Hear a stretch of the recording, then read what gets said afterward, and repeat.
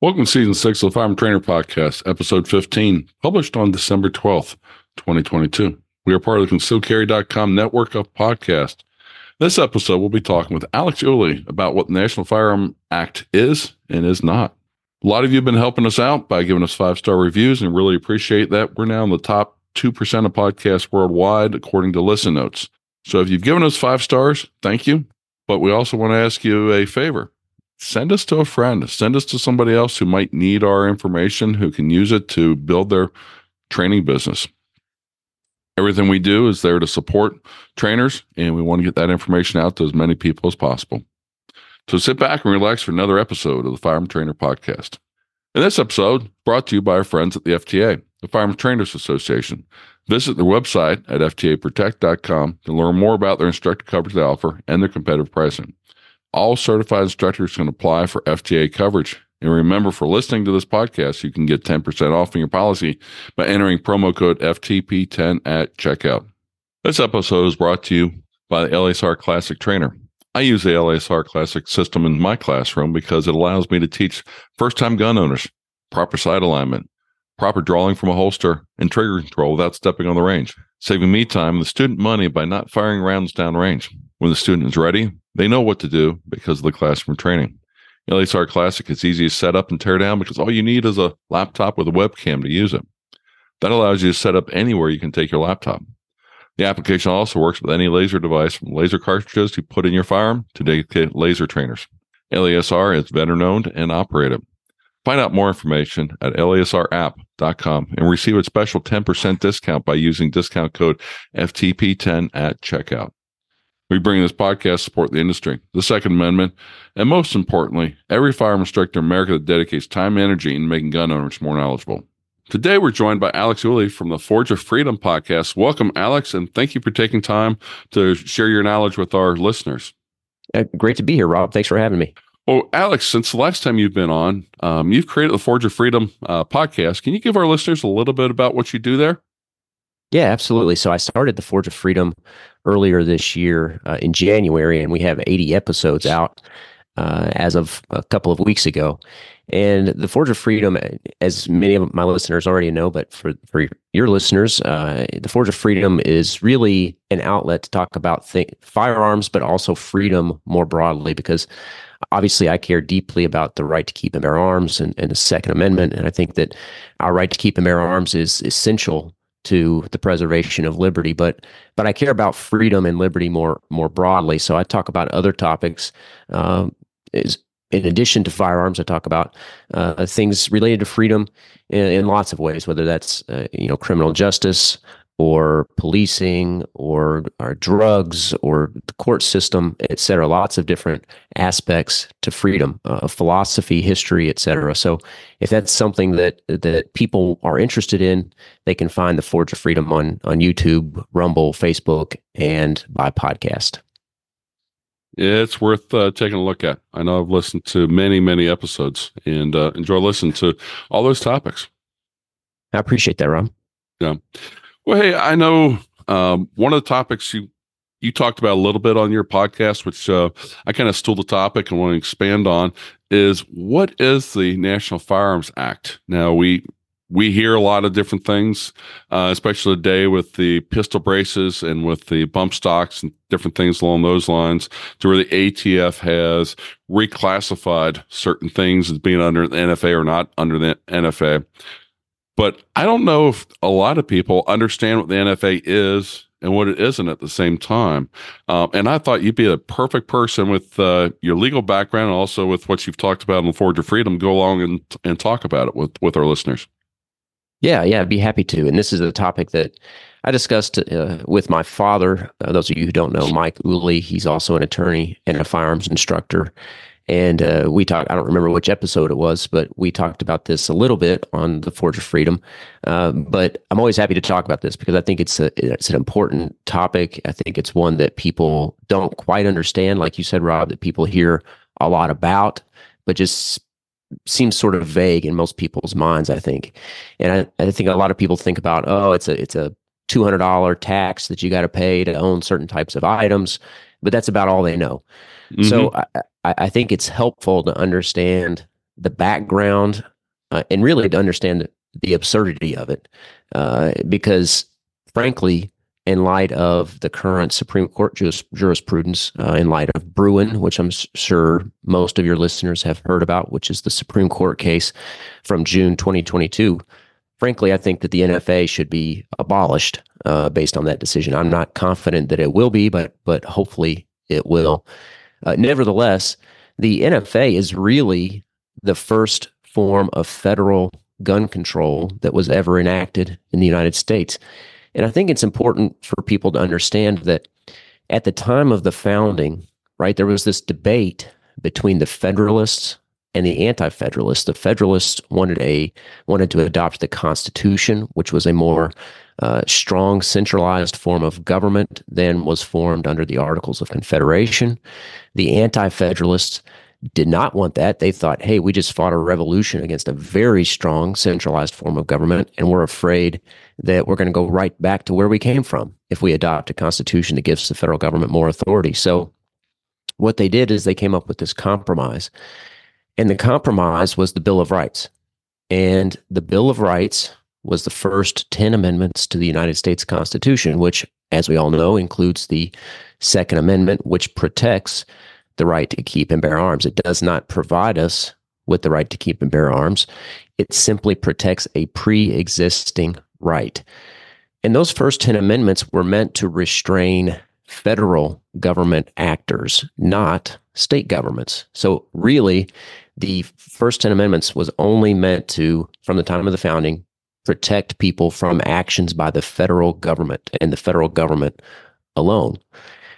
And it was never really thought that the federal government had any power to regulate firearms from the beginning, because remember, we had a constitution that had specific enumerated powers that were granted to the federal government, and nowhere in those specific enumerated powers was there any provision about regulating firearms or the right to keep and bear arms. And then on top of that, we had the Bill of Rights that said, not only is it not in the specific enumerated powers, but here we are specifically saying, the federal government, you shall not infringe on this pre-existing liberty. So I think that's helpful just for some context here. Mm-hmm. And that pretty much remained the case for quite some time. The federal government and basically nobody thought that the federal government had the ability or the power to regulate the right to keep and bear arms. And that remained the case until 1934 with the adoption of the National Firearms Act. And the National Firearms Act was adopted on the heels of Prohibition. There was a conflict in Chicago between rival gangs, one that was led by Bugs Moran, who led the North Side Irish gang in Chicago, and the other led by Al Capone. And they were rival gangs primarily with respect to the dealing of and sale of alcohol during Prohibition. And they got into a shootout in February of 1929, which became known as the St. Valentine's Day Massacre. And that St. Valentine's Day Massacre, they used Thompson submachine guns, which were automatic rifles, automatic firearms, which I should go ahead and define, are firearms that fire more than one shot with a single pull of the trigger. So a single action or a semi-automatic firearm only fires one shot with each press of the trigger, with each function of the trigger. An automatic fires more than one shot with each function of the trigger. So these Thompson submachine guns were used, and there was a call to regulate these types of arms. Well, knowing that the federal government didn't really have any power under the Constitution to regulate firearms, what did they decide to do? They decided to pass a tax, because they did have the power to tax. So the way they were going to do this was to impose an exorbitant tax on these types of items. And not only was it machine guns, it was short-barreled rifles, short-barreled shotguns, suppressors, and kind of a catch-all category called any other weapons. And we can talk more about what each of those means here in just a little bit. Mm-hmm. But So what they did was they imposed a $200 tax on these items. And that $200 tax was actually based on the price of a Thompson submachine gun, which was about $200 at the time. So it was double the price of a Thompson submachine gun. So it'd be $200 for the Thompson submachine gun, and then an additional $200 for the tax. And inflation adjusted, that would be about $4,500 today. So that was a huge investment to lawfully for your average own. citizen. Yeah. Right, exactly. For a gangster, it was no problem. And of course, we all know they weren't going to pay the tax, and they were the only ones who could really afford to obtain these sorts of items. So it had no effect whatsoever on whether or not Bugs Moran or Al Capone could obtain these sorts of things, but it did have an effect on whether the regular person, the everyday Joe, could acquire one of these items. So that was really the first form of federal gun control, was this tax, this $200 tax that was imposed by the National Firearms Act of 1934. And there was a case, United States versus Miller, that challenged the constitutionality of the National Firearms Act of 1934. And that case went to the Supreme Court in 1939. And the Supreme Court, it was interesting, the plaintiff, Miller, was apparently shot and killed shortly before his case was heard by the Supreme Court. So there really wasn't much of a case presented before the Supreme Court. And the Supreme Court issued this sort of vague opinion that upheld the constitutionality of the National Firearms Act of 1934. And that decision has been used by gun rights opponents and by gun rights proponents and gun control proponents since 1939 to support both sides of the equation. One side that says the right to keep and bear arms is some collective right. You have to be part of a militia. There is no individual right. And the other side saying, no, it's an individual right. The militia clause is just a prefatory clause. It doesn't limit the individual right in any way whatsoever. So we had this vague landscape in the courts about the constitutionality of the National Firearms Act and what the Second Amendment really protected. I'll leave it there for just a moment. Rob, if you have some questions, I'm kind of going on and on here, and I can keep going, but I'm going to open it up in case you've got some questions or comments. Yeah, the one thing that I think would be good for listeners to realize is prior to this National Firearms Act, anybody could go out and buy, modify, make whatever kind of firearm they wanted to, because it was America, is basically what it came down to. And it was only after the gangsters, had the St. Valentine's Day massacre that, politicians started getting into going along and saying, how can we limit this? And the one thing that is so crazy sometimes when it comes to any kind of gun control is gun control impacts the honest, law-abiding people. It never impacts the criminals, because criminals by definition don't follow the law. And that makes it that much more frustrating when they go along and want to do those kind of actions, because we all know that, the gangsters aren't going to go along and, show up for the gun turn in all their guns because they now want to become law-abiding citizens. It's going to be the law-abiding citizens that are the ones that are get caught up in the law. One of the things that I think would be really good for us to kind of jump into and define is what are the different classes of firearms that the NFA created? Because prior to this, you had firearms. You didn't really have didn't have all the categories for it. A short barrel rifle, short barrel shotguns, pistols, those types of things. And that's one of the things for people to realize too. I mean, prior to this, it was you just had a gun. Period. Yeah, that's exactly right. And that's a great point. That people just had firearms, and basically, it was understood that anything that constituted a bearable arm was an arm that could be possessed by any citizen, and that meant to keep arms means you can have them for your own defense in your home, and to bear them means you can carry them. And so, if you can bear an arm, it was an arm that was protected by the Second Amendment. And like you said, that remained the case until this National Firearms Act of 1934, which carved out these various types of items that were subject to this tax. And the other point I want to make before we get into the types of items that are subject to the tax is your point about, the government wants to step in and do something, and all they're really doing is limiting the ability of everyday, ordinary, law-abiding people to protect themselves. They're not impacting the behavior of the criminal. And I think it's important, too, for people to keep in mind the context and remember in which this National Firearms Act was adopted.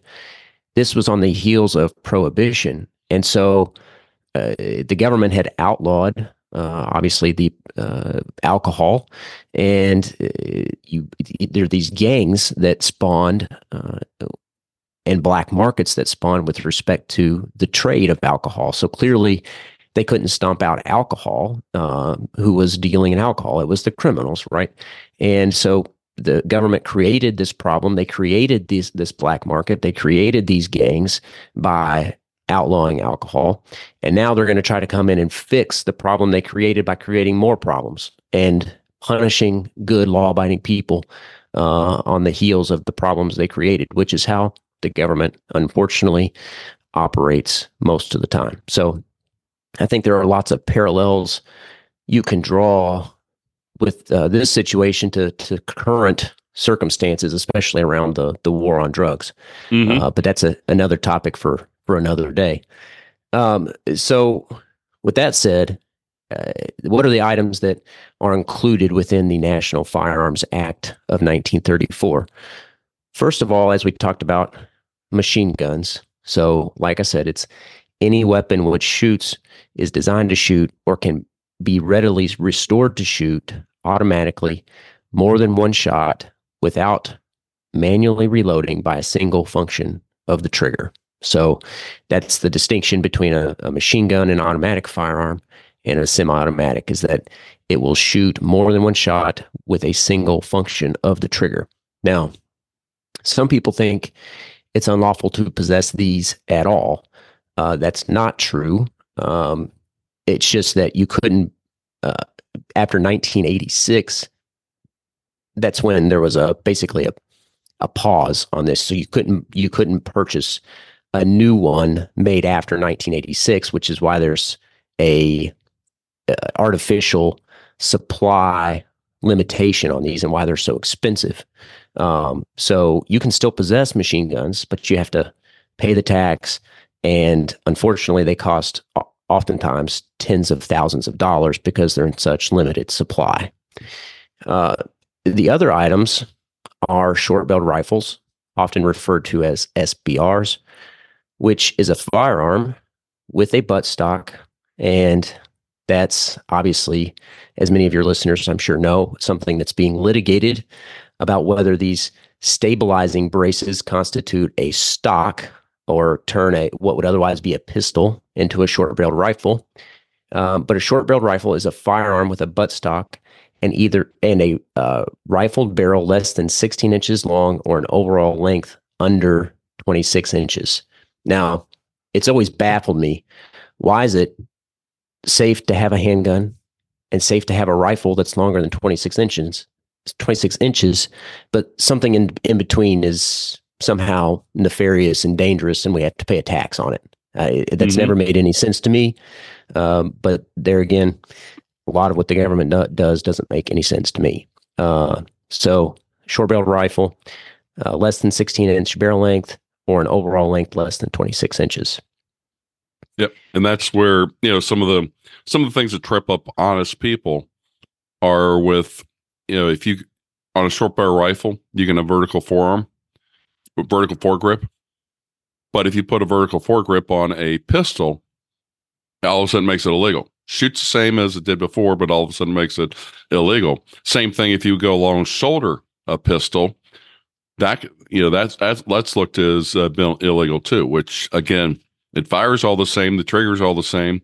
It's just these little nuances where, quite honestly, honest people get tripped up because it's like, how does that make sense? It doesn't. No, it doesn't make any sense at all.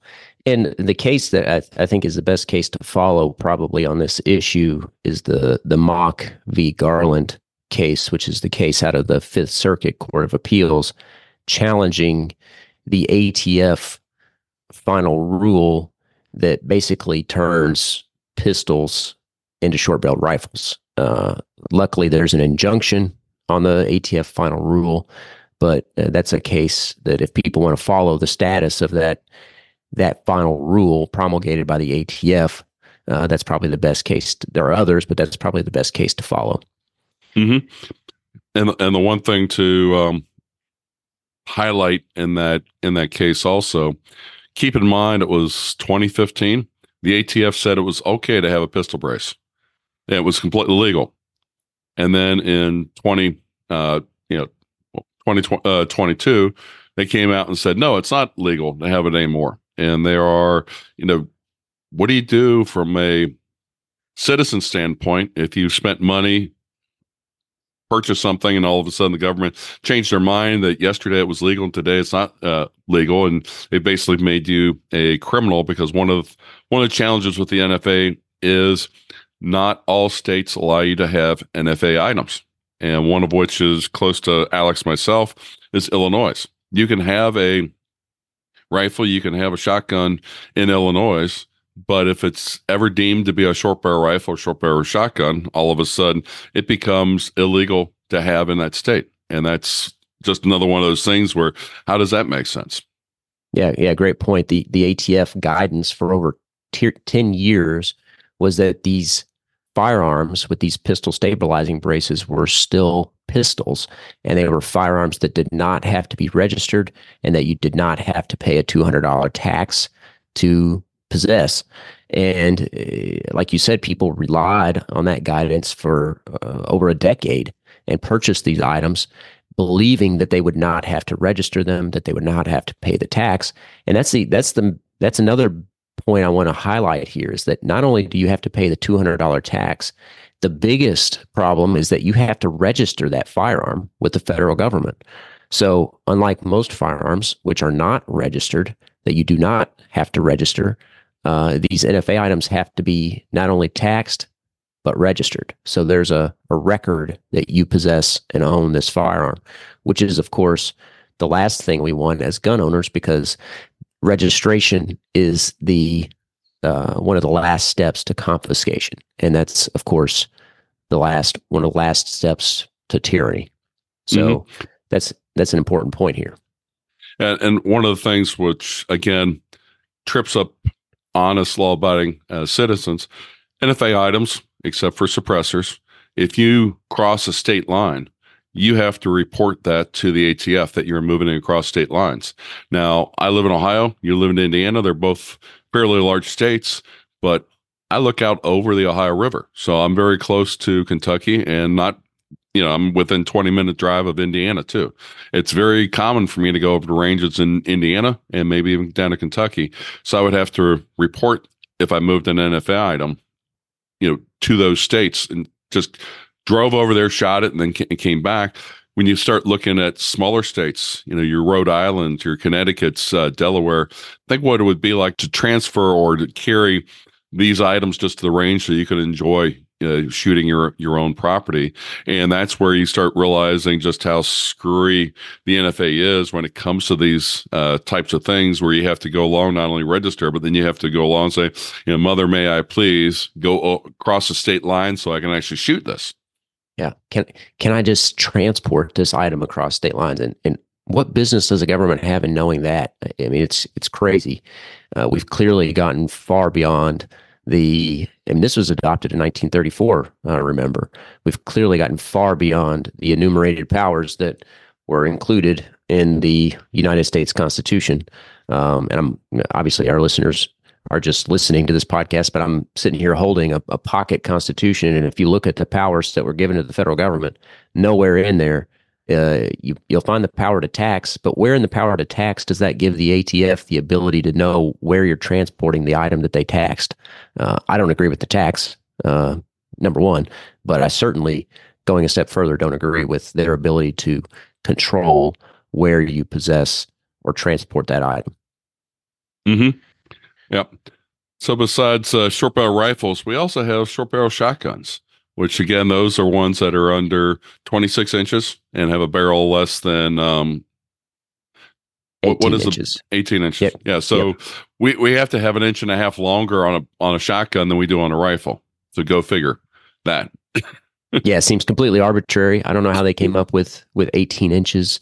There's some guidance. There's a handbook.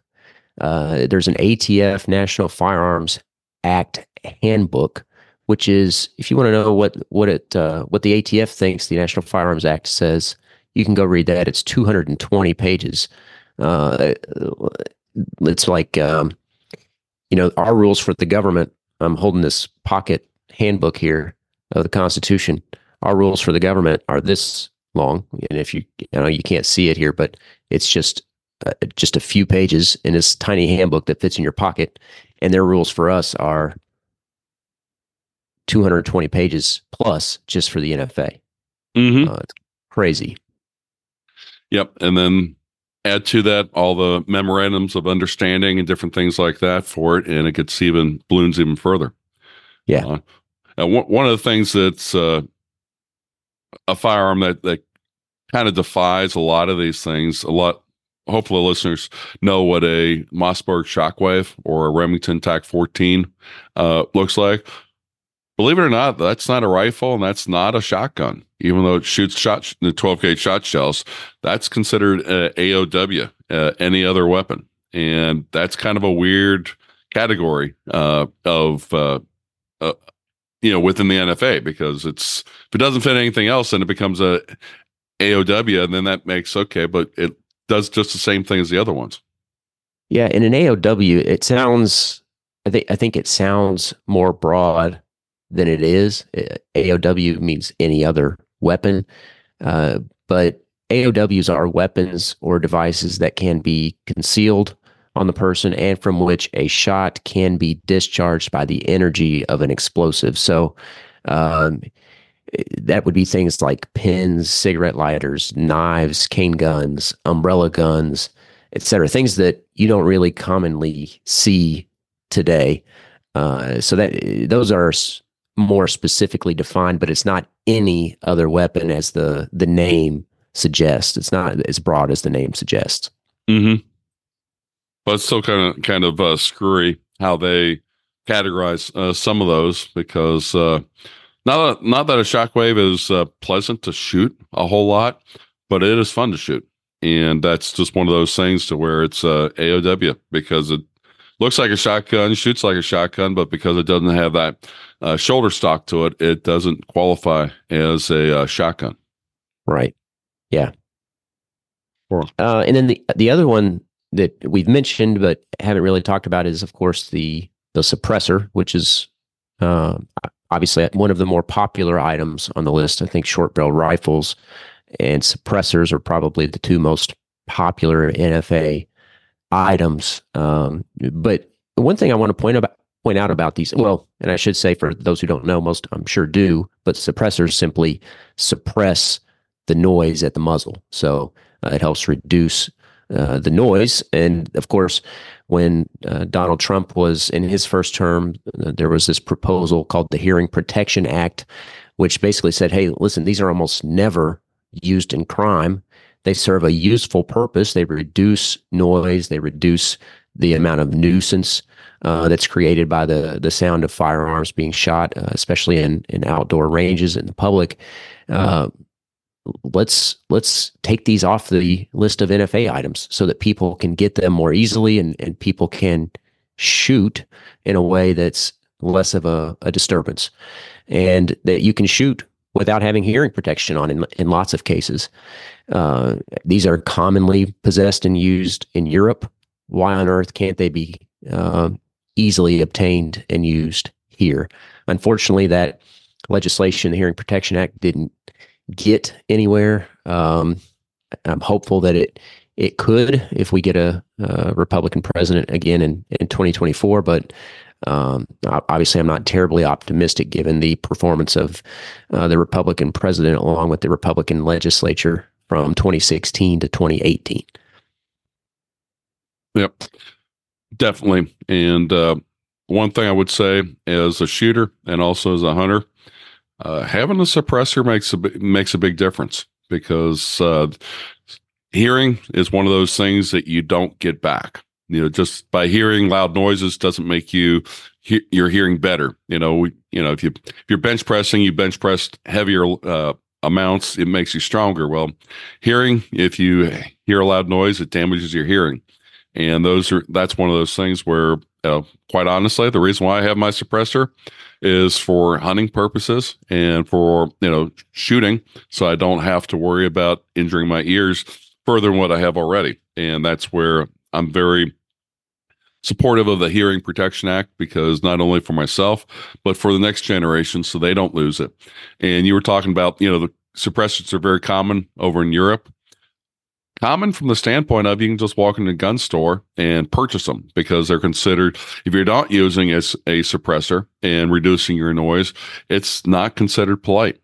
And, that's just, one of those differences between, Europe has its own kind of gun culture over there, and it's not as big as what we have in the United States, but they also look at things and not making a big noise is considered much more polite than going along and making a big kaboom. And we've probably all been at the shooting range to where somebody in the bay next to us is shooting an AR and we're shooting a pistol, and we know how loud that is.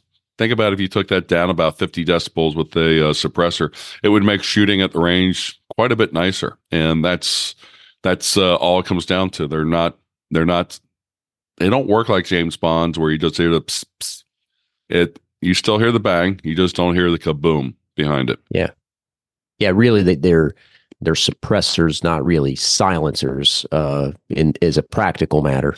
Because like you said, they don't silence the firearm, they suppress the amount of noise that it produces. And like you said, hunting is a great use case, not just shooting on a public range, but also when you're out hunting, because oftentimes you're taking a deer or another animal early in the morning. And if, fortunately, most people are not hunting close to residential property, but if you are, of course, it's going to be less of a disturbance to those people that are nearby. So hunting is another great use case, like you mentioned, Rob.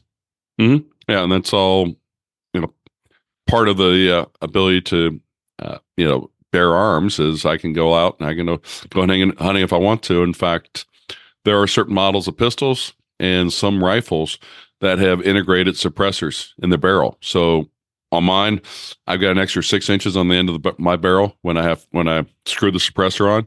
If I had an integral suppressed barrel, it would be the same length, but it would be just a little bit larger in diameter for it, which again would make it easier to shoot and more silent to be able to go along and utilize.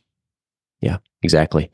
And one other thing I'd like to mention here too, Rob, is that a common misconception people have, if you purchase an NFA item, you purchase the tax stamp, the ATF sends you the tax stamp, you're not giving up your right to be free from unreasonable search or seizure. You're not giving up the protections that you have under the Fourth Amendment by having an NFA item. The ATF, the federal government, still has no business searching your property. They have no right to see the NFA item that you possess, but you have to be able to produce the tax stamp when they ask for it. So that's the key here, is that you have to be able to produce the tax stamp.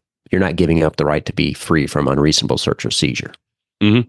Yeah, when I go hunting, I've got my hunting license, I got my permission slip, my deer tags, and I've got a piece of paper with the copy of the tax stamp on it. So in case I get stopped, I can show them all the paperwork, because that's one of those things where they might ask to, see it. And I've got to have that on me if I'm in possession of an NFA item. Yeah. Yeah. That's a great way to do it. Yeah. But it's a hassle, and one of those things to just never been stopped or asked for it, but at the same time, if I ever am, I want to make sure I limit how much time I'm out of the field, not actually hunting with something along those lines, because you never know when you get stopped going a little bit too fast, or rolling through a stop sign, or just get stopped by the game warden going through the woods. They've all got their jobs to do, and want to make sure that they can do their job and allow me to move on and do what I want to do quickly. Well, hey, Alex, we talked about the 1934 National Firearm Act.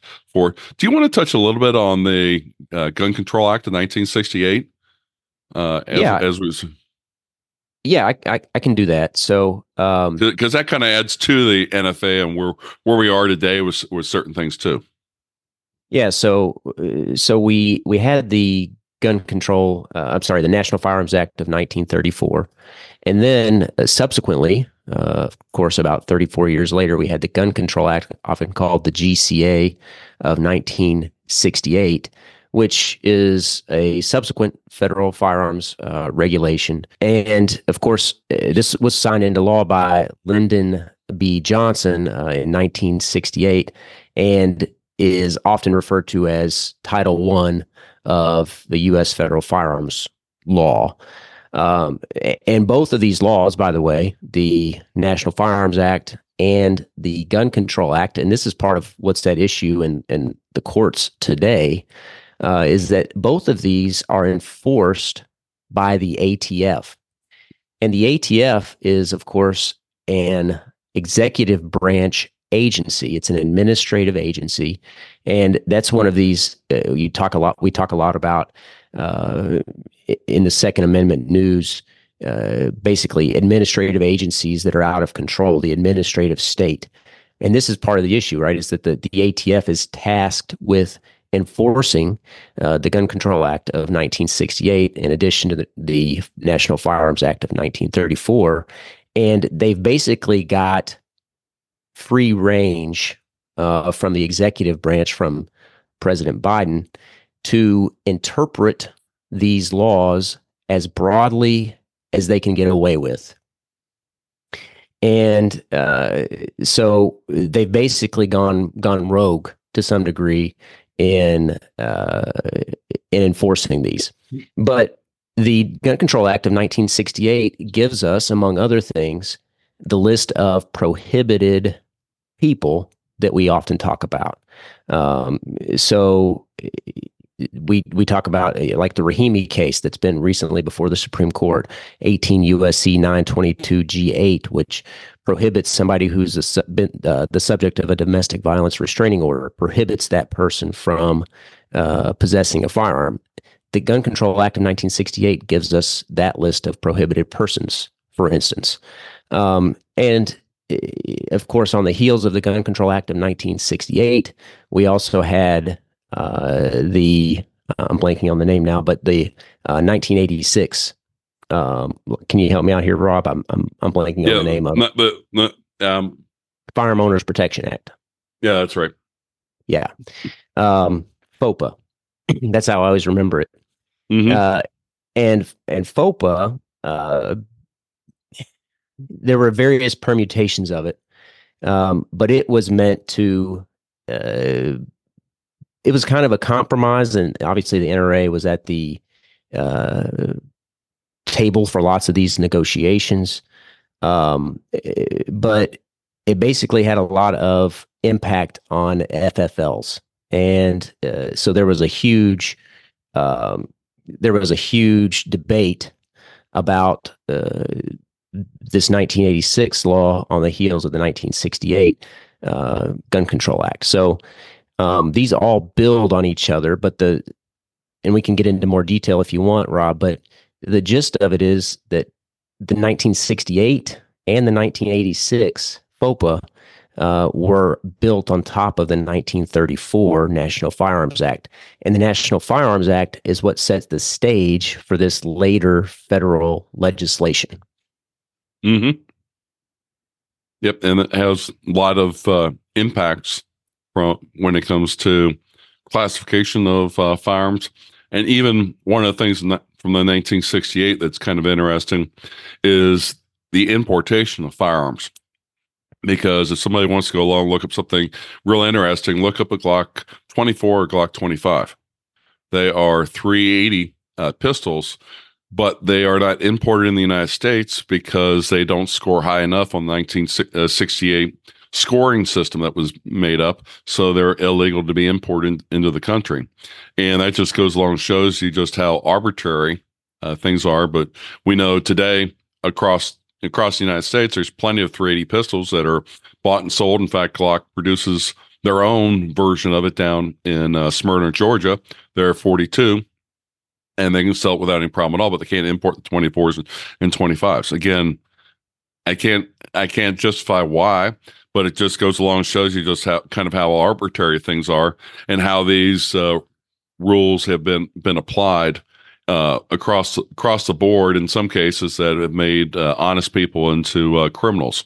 Yeah, exactly. And one thing that I think is important to understand about the 1986 FOPA was that it included this safe passage provision, which I'm sure people who have taken any firearms training have heard of, or at least know, maybe not know what it's called, but it basically says that as long as it can lawfully possess the firearm where you are from and where you're going, that you can pass through a state that doesn't recognize your license to carry a firearm, for instance. So the example that we would give here in Indiana was that if you were going from Indiana to Missouri and passing through Illinois wouldn't recognize Indiana's license to carry a firearm, but as long as you could possess and carry in Indiana, you could possess and carry in Missouri, you could pass through Illinois based on this safe passage provision. And that was one provision of the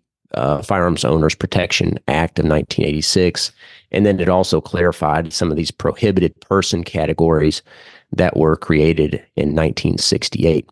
Those are just some of the things that those laws did. Mm-hmm. Yep. Definitely. Those are important things to know and understand. As we're getting toward the end here, one of the things I wanted you to go along and just talk real quick.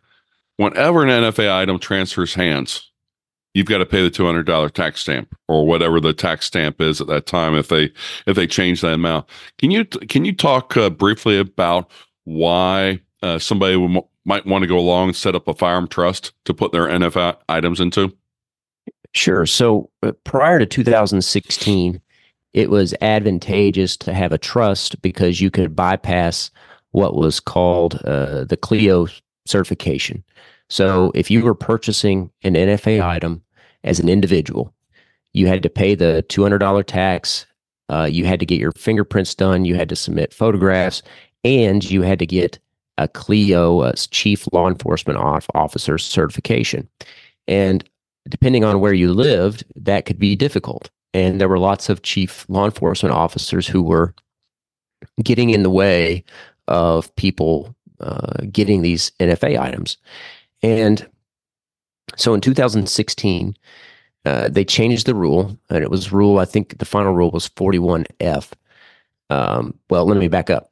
So prior to 2016, if you had a trust, you did not have to get the fingerprints, you didn't have to submit the photograph, and you didn't have to get, most importantly, the CLIO certification if you bought the firearm as a trust. And a trust is basically, this is the simplest way to explain it, legal separation of title. So what that means is, and I'll just explain by example. If I own a car, I get the title to that car, and I own that car by myself. If I want to own that property in a trust, all that means is that I am separating the title. So I own part of it and somebody else owns part of it. So the title is separated between the two or more people, not just one person. So if you purchase one of these NFA items in a trust, you still had to pay the tax, but you didn't have to, most importantly, didn't have to get the CLIO certification. Well, they changed that in 2016, so it wasn't as advantageous to have a trust, but they changed it from a CLIO certification to a CLIO notification. So even if you were an individual, you still had to get the Clio notification. You no longer had to get the Clio certification, but they changed it so that the trust had to get the Clio notification as well as submit fingerprints and picture for all the members of the trust, all the owners or trustees within the trust. So it wasn't as advantageous. But to your point, Rob, the reason it is still advantageous, even though it's not quite as advantageous, is that it splits title, right? It splits ownership of the items contained in the trust. If you own an NFA item, and this is the same whether you owned it prior to 2016 or after 2016, if you owned an NFA item as an individual, you were the only person who could possess that item. So if I wanted to transfer that item to somebody else, they had to pay a tax. Every time it's transferred, they had to pay a tax, and they could not possess the item. But if you owned it as a trust and you had this split title, whoever was a member of that trust or a trustee within that trust could possess that item. So, for instance, I've got a brother, a father, an uncle, lots of people, and we're all members of a trust, and we can share ownership of NFA items within that trust. So that's the big advantage to a trust.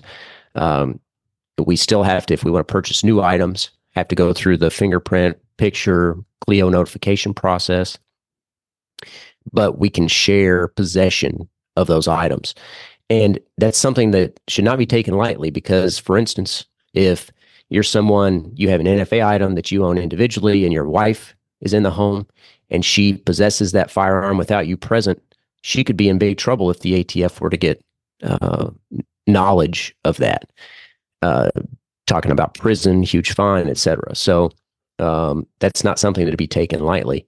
Even if the person, your wife or significant other, for instance, has no interest in that item and ever using it, it would still be beneficial for lots of folks to have them as a member of the trust so that there wouldn't be any question about whether or not they could possess that item. So that's one of the big benefits. The other is that if you die, there's not as big of a problem transferring the item after your death because oftentimes it's difficult. There's this sort of limbo time between when you die and when your executor or your personal representative of your estate can take possession of or sell the NFA items because technically they can't possess those items until they've been appointed by the court to dispose of them. So it also helps with estate planning issues.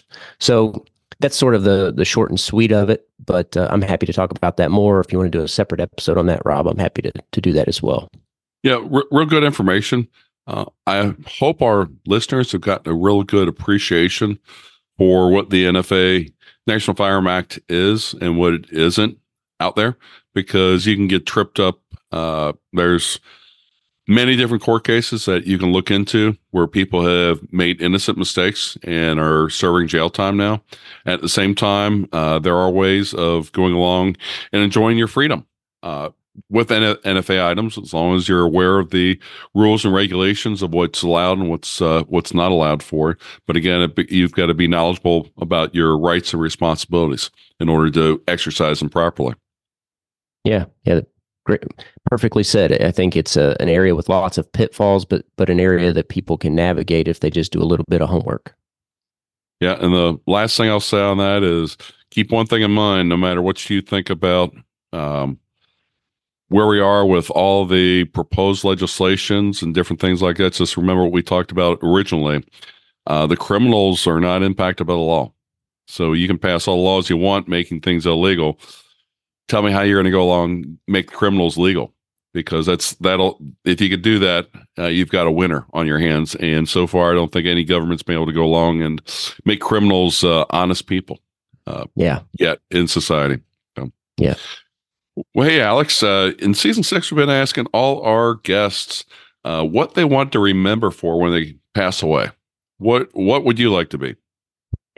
So one thing that when I started the Forge of Freedom that I used to include in my intro, and I may go back to this, is that there was this quote from Ronald Reagan that said that freedom is not something that's passed on in the bloodstream. And the idea was that it's something that has to be fought for. It has to be won generation after generation. And it's something and that's part of what the idea behind the Forge of Freedom is, that freedom is something that takes continuous effort and continuous vigilance. And I want my family, my children to remember, my grandchildren to remember that I did not rest on the comfort of the freedoms that I had, that I fought for freedom, that I fought for a better world so that they could enjoy the same freedoms that I did, and hopefully more freedom. So that's really mostly what I want to be remembered for, but I also want to be remembered, obviously, for the way I treat other people. I hope that people remembered that not only was I vigilant in maintaining and preserving freedom, but that I was kind and generous to other people as well. So I want to be remembered for those things for sure. Very good. That's great. Well, Alex, where can people find classes that you're teaching and your podcast? So the podcast is available on YouTube, Rumble, Facebook, and most podcast streaming platforms. You can find it by searching for The Forge of Freedom. I'm also on Twitter at Forge of Freedom, and we have a website, forgeoffreedom.com, where I post all of our podcast episodes along with some blog posts and our training calendar. We haven't released, it's almost the end of 2023 now, we haven't released a training schedule for 2024 yet, but we should have that up here shortly. We typically teach a handful of firearms classes each year, as well as a 5-hour law of self-defense class, which we call Legal Concepts for Concealed Carry and Self-Defense with a Firearm, which is basically about what we believe are the essentials that people should know about the lawful use of force and self-defense.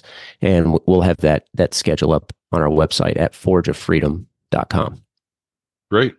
And I will include those links in the show notes for those that want to look at them. And again, go out, become knowledgeable, and exercise your rights. So, Alex, thank you for your time tonight. Always great having your expertise on these subject matters. And maybe we'll do another one in the near future about trust to go along and make sure our instructors kind of understand, because as instructors, we're there when people are looking for answers and want to use this podcast to get people answers so they can be a little bit more educated and helping out, the good American citizens exercising their rights. Rob, I appreciate the invitation. It was great chatting with you, and always happy to come back. Thank you. Have a good night. That's a wrap for this episode, and I hope you learned something from Alex and his definition and explanation about what the National Firearm Act, NFA, is and what it is not. Because if you don't need it for your own information, I'm sure you'll have students that'll be asking for it. We want to make sure you know what those different terms are, and also making sure where you can refer your students to for more information if they've got specific information to find out. If you're searching for information, check out our website at www.firearmtrainerpodcast.com and hit the search bar up in the upper right-hand corner. All our episodes, our 200 plus episodes, are out there, and you can search them and find things for helping your marketing, helping your search engine optimization, even starting your business. If you have questions about the show, suggestions for the show, you can reach me at ftp@concealedcarry.com. Visit our sponsors, especially the Firearm Trainers Association, at ftaprotect.com, and check out their instructor insurance. Establishing your business was your first step. Your next step should be making sure you have coverage both for yourself and for your students with FTA. And remember, use promo code FTP10 for 10% off at checkout. We bring this podcast to support the industry, the Second Amendment, and most importantly, every firearm instructor in America dedicates time and energy into making gun owners more knowledgeable. Stay safe out there, everyone. Concealed Carry Inc. and ConcealedCarry.com strives to share helpful information and education about gun-related topics, training tips, and other things that may potentially have legal implications for its listeners. The information contained in this podcast is intended in good faith, but it is important to understand that laws vary from place to place, and we encourage listeners to seek local legal advice to understand laws that apply to them. Nothing in this podcast should be misconstrued as legal advice or counsel.